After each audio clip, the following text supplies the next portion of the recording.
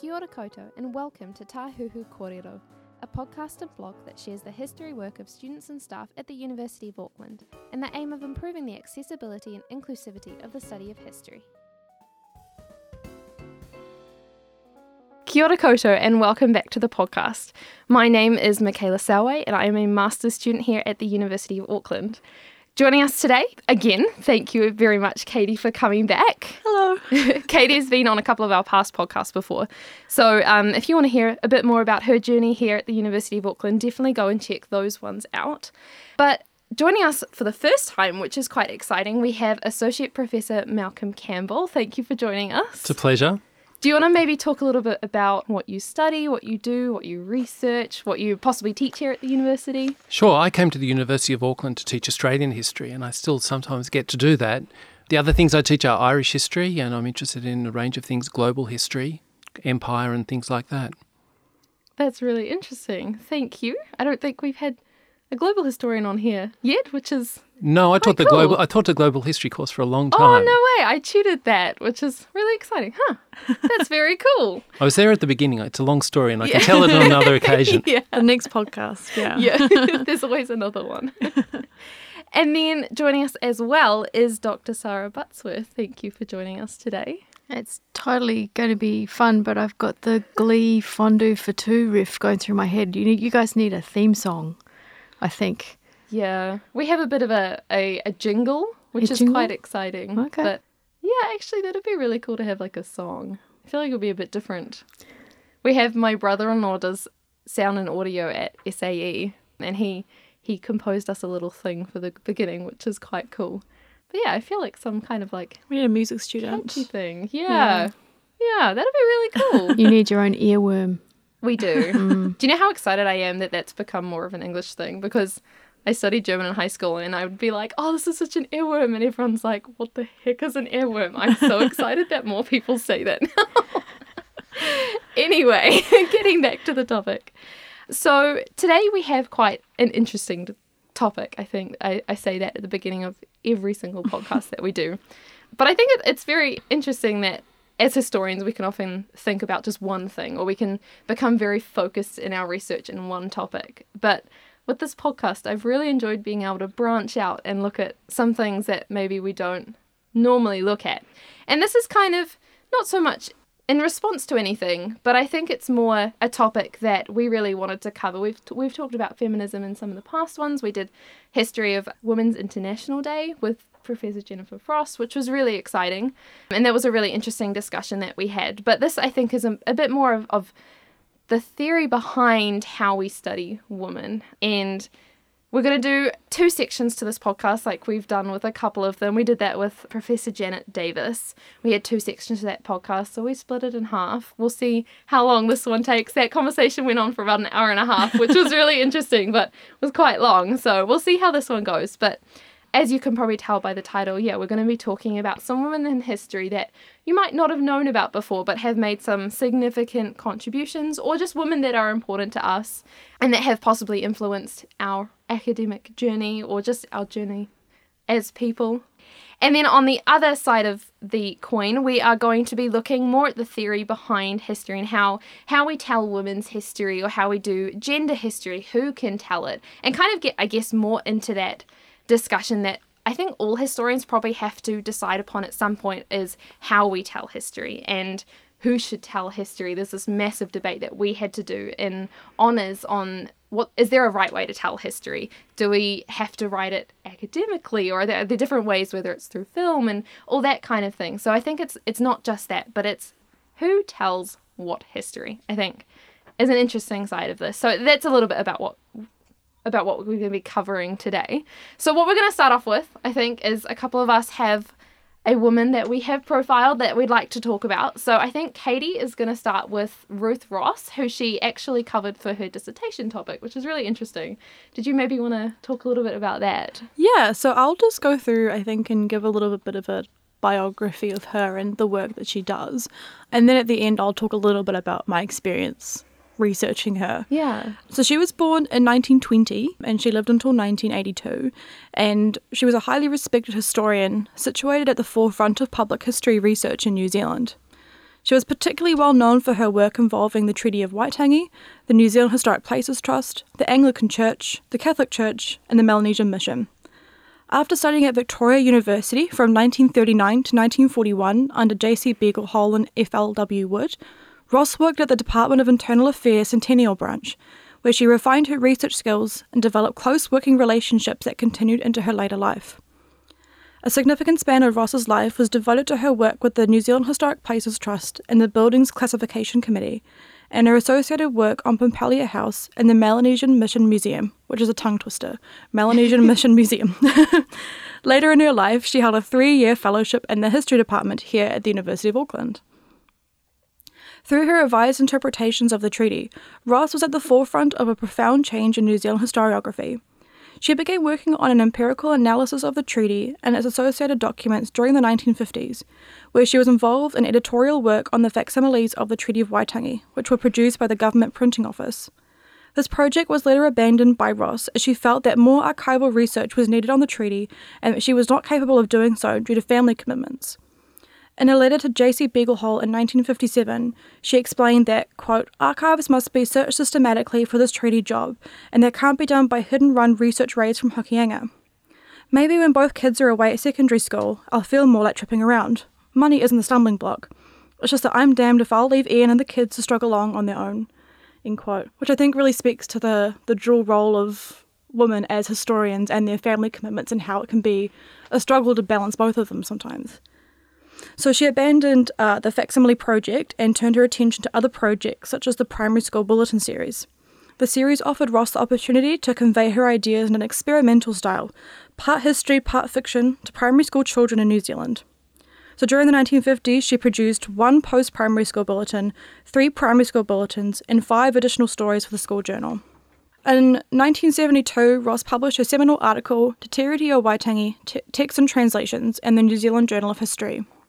The groundbreaking analysis that she presented in this article came to shape and underpin the debates over the meaning of the Treaty of Waitangi, which occurred both within academia and the public sphere for the next 30 years.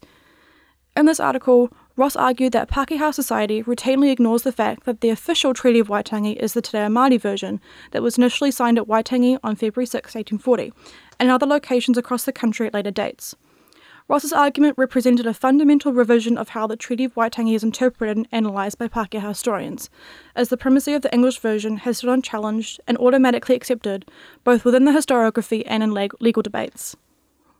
Following the publication of her article, Ross continued to work to educate the public about the treaty through her involvement with the New Zealand Historic Places Trust, in particular, their book Historic Buildings of New Zealand, North Island, which was published in 1983. The book was designed to be more than a coffee table book to be casually leafed through. Its purpose was a historical account of the individuals, families, and communities who lived in the houses and used the buildings described in the book. As well as a history book, it's also a picture book, with each chapter accompanied by photography, drawings, and paintings that illustrate the houses and buildings that are detailed in the book. Her 5 contributing chapters, in particular a chapter on Waitangi treaty houses, demonstrate how Ross turned her research and the knowledge gathered from her academic work into a public history with the intention of educating the New Zealand public on the treaty. So her papers can be found at the Auckland War Memorial Museum's archives. Her papers fill 84 boxes, which is a lot. It's a lot of papers. And they include documents such as personal letters, also manuscripts, meeting notes. And her letters are filled with quite honest and frank opinions, which offer great insight into her life and perspective on New Zealand history. And it made it really fun to read through because her opinion and her personality would really shine through her letters, and you could tell when she was being sarcastic or when she was mad about something, or it was really fun to read her own mind in that way. I'll finish off with a quote from one of her letters because I think it represents her and her work really well. So she said, "I think we all, Māori and Pākehā, politician and man in the street, need to know a great deal more about Waitangi, the background, the meaning, the effect of the treaty, and the changing background, the changing meanings, the changing effects over the last 138 years. So she's very much about educating people about the Treaty of Waitangi, which I think was really interesting, and the work that she did was so different. And when I wrote my dissertation, no one had really looked at that New Zealand Historic Places Trust book before. So it was really about looking at her work on the treaty over a longer period of her life, and yeah. That is so fascinating. It's really cool to see the culmination of that all come together because I guess since we did honours together, I heard bits and pieces about it. But yes, I know more about the importance of Ruth Ross, but not so much what she was looking at. So thanks for sharing that. That was really interesting. Malcolm, did you have anything that you wanted to say? Sure, I thought I'd draw upon someone from Australian history. Perfect. And that's a figure who became known in inverted commas as the last full-blooded Tasmanian. And that's an Indigenous woman named Truganini. So Truganini was born in around 1812, and on the island of Tasmania, or Van Diemen's Land as it then was a place undergoing change. It was a place where sailors were arriving, sealers were landing, and it had a profound impact on the Indigenous population of the island. Truganini was the daughter of an Indigenous leader, and her tribe and her family members became increasingly affected by the European presence. I think her mother was killed by a sailor, her sister was abducted by sealers, and it was a world, in a sense, of enormous change, enormous transformation. And as Europeans then came to Van Diemen's Land or Tasmania in increasing numbers, the question arose about what would happen to the Indigenous population who were on the land occupying territory that was wanted by Europeans for farming. And there emerged an English working-class man, George Augustus Robinson, who's sometimes compared to a sort of Pied Piper character, and who came along with a vision of trying to transform, in some ways protect the Indigenous population, but also to work with Europeans to clear the land.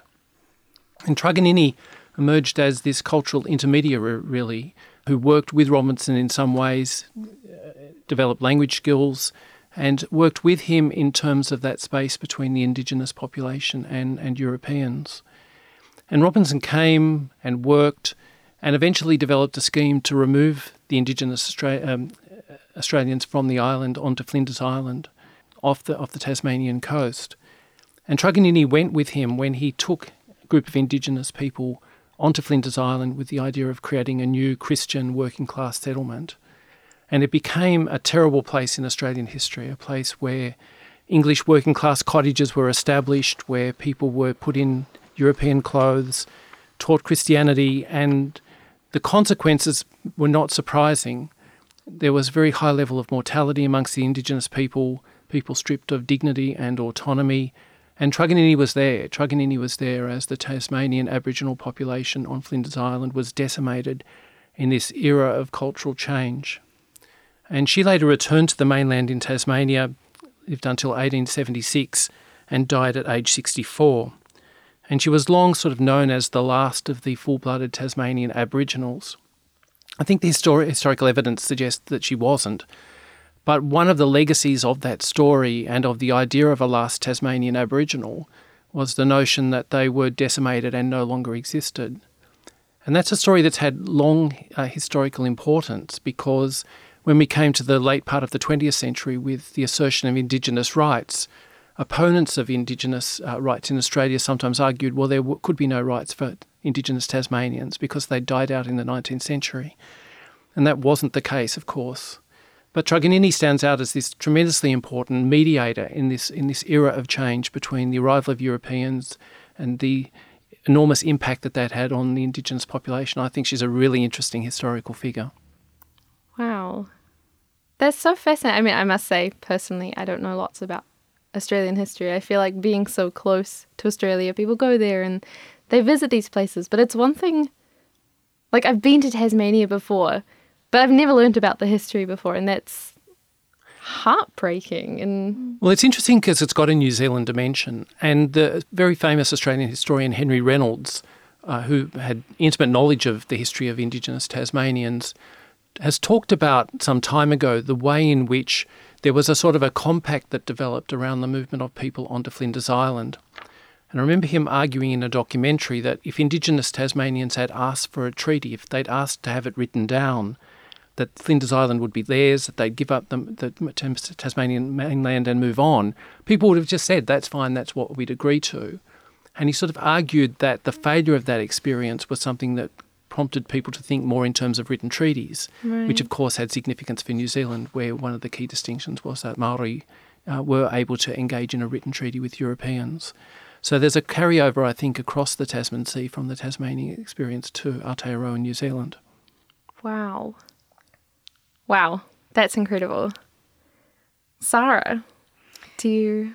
Well, quite serendipitously, my story begins in Tasmania and then moves to New Zealand because I thought I would talk about Etty Rout, who was born in Tasmania in 1877 and her family moved to Wellington in 1888. So we didn't plan this, but it has... Amazing coincidence. It is, as so many things historically are. So Etty's really fascinating, and I came across her because one of my interests is actually women and war, and histories of women and war, and the ways in which they have always been there but have often been written out or made less important. And Etty's really fascinating because she's involved in all these different movements, but she rebels against them at the same time.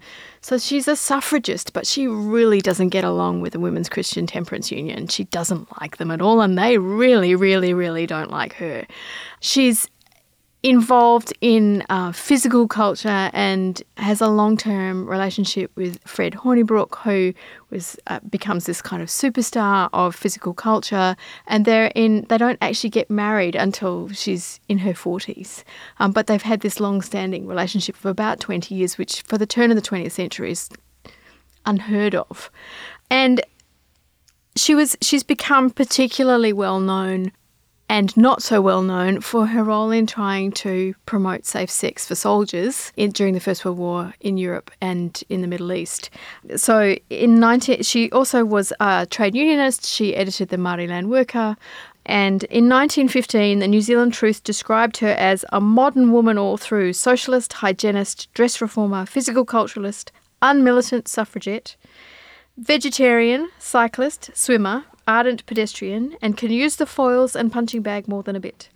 Incidentally, she's a qualified and registered law typist and knocks out more than a healthy living in her private typing establishment. She can type to dictation faster than any expert Truth ever met and can wield her own pen better than many a hardened journalist. With her many gifts and accomplishments, she should have been a boy, but she's a jolly fine girl all the same. And that comes from the New Zealand Truth on the 9th of January 1915. So she's kind of got her finger in all the pies. And she sets up a volunteer sisterhood, which she makes look like is spontaneous, but actually she's choreographed it fairly carefully, and she makes sure there's enough people on the ground so that if people raise a ruckus about this not being a real thing, she can say, yes, but we were all here and it's been in the papers. And she had a habit of doing this. She was really careful about people she officially involved in things. And she ended up being forbidden to go to Egypt.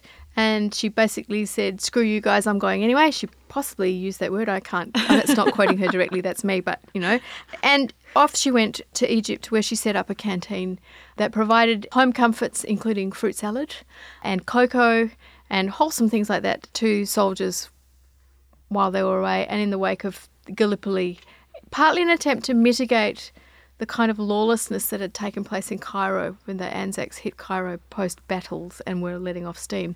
She was firmly of the belief that if you gave them an alternative, that kind of behaviour wouldn't occur in such a way. But she wasn't a prude, and she definitely thought that sex was normal, and she's an outlier, but she also was well aware of the much higher rates of VD among New Zealand and Australian soldiers than their British counterparts, and was very, very concerned because obviously sick soldiers can't fight, so that's a thing, but also concerned about how they would be treated at home, but what they would be taking home to their families as well.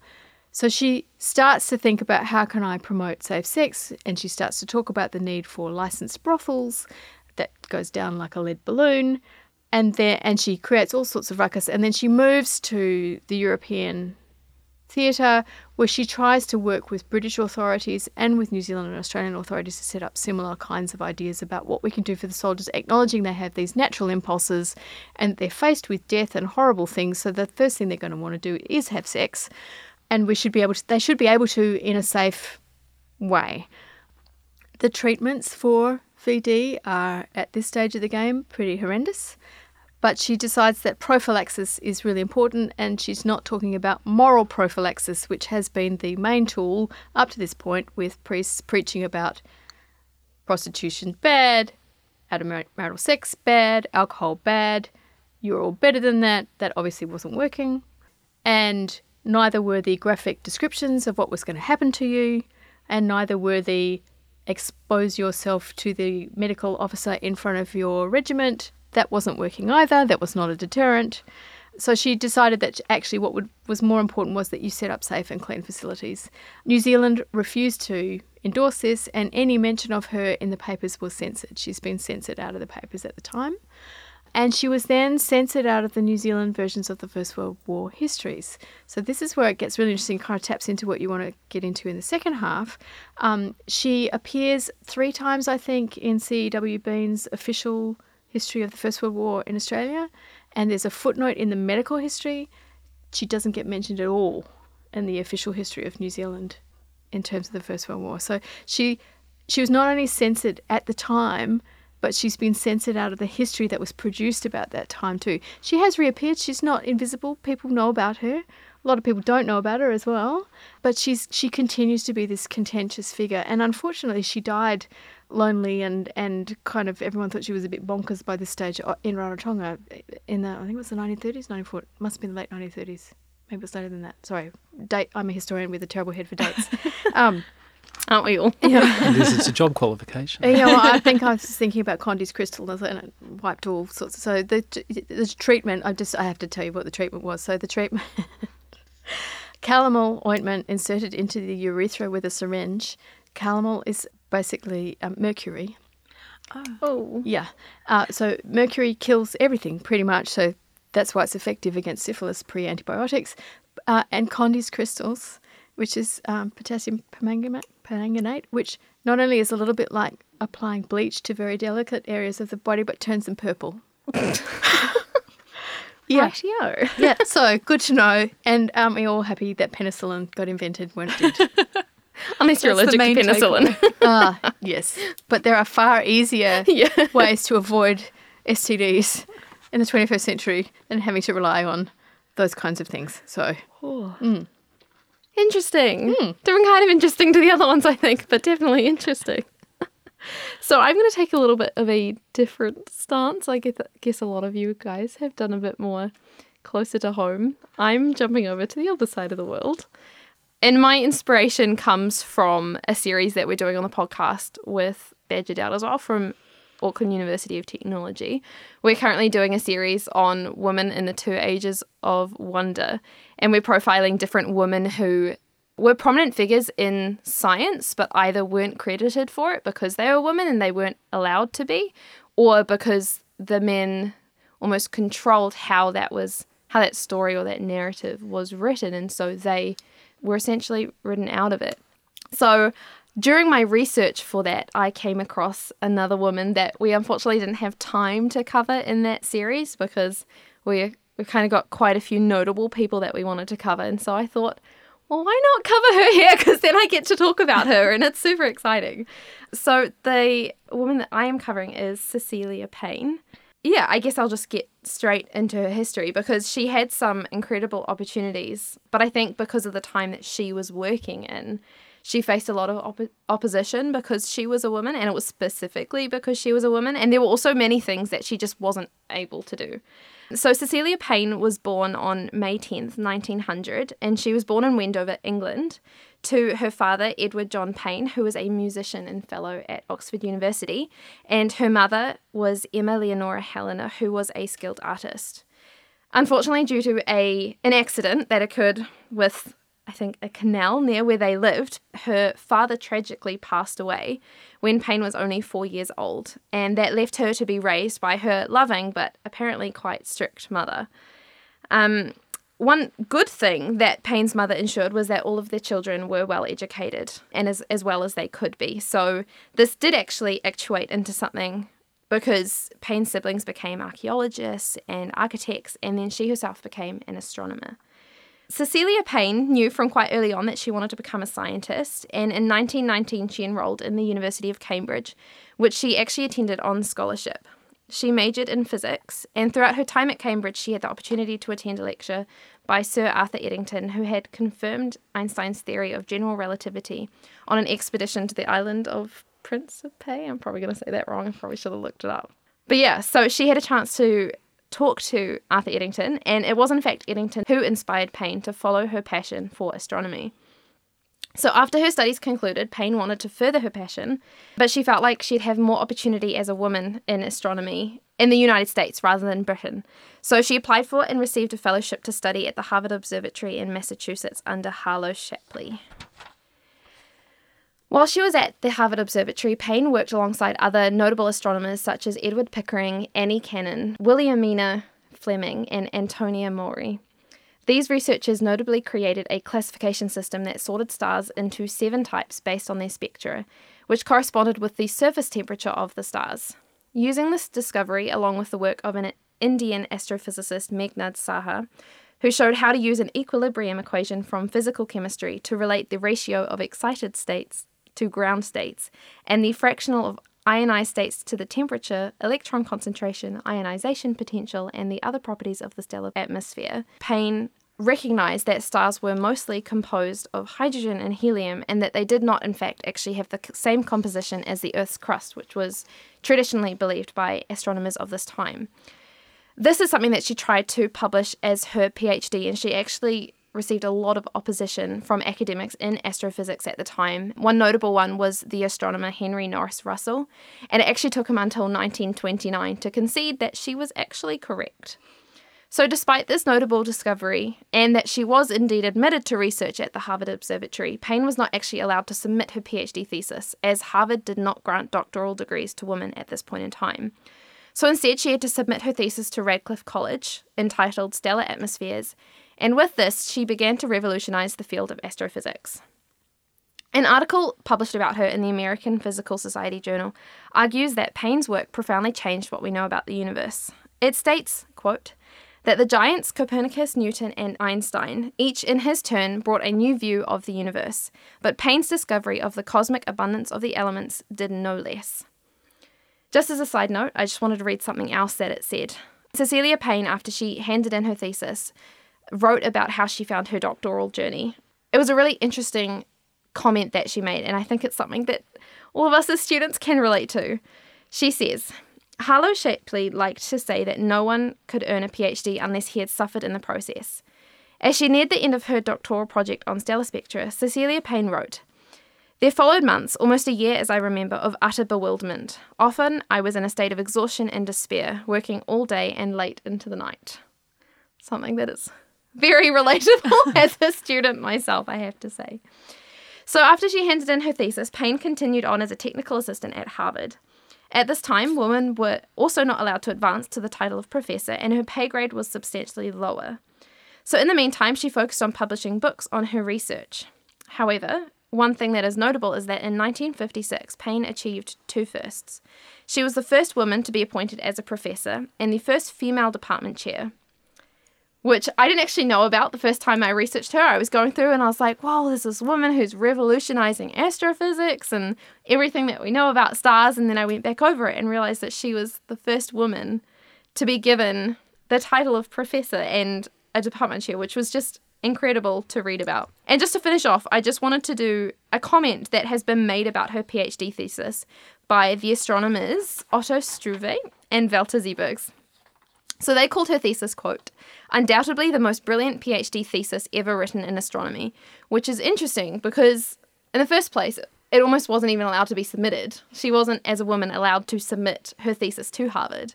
And then it was also publicly discredited. So the fact that this led on to so many further discoveries in astronomy and that it changed the way that astronomers understood and studied the universe, I think, is quite interesting. So that's my short little extract, something that obviously I wasn't able to cover in as much details as we have done with the other women in science, but I thought that it was just, I think, interesting to see women in academia. The other women that we've talked about weren't so much in academia so far, it was more to do with the jobs that they were doing and the field they were working in, but the fact that, yeah, she was able to continue on as a researcher and then become a professor is just, yeah, I find it really interesting.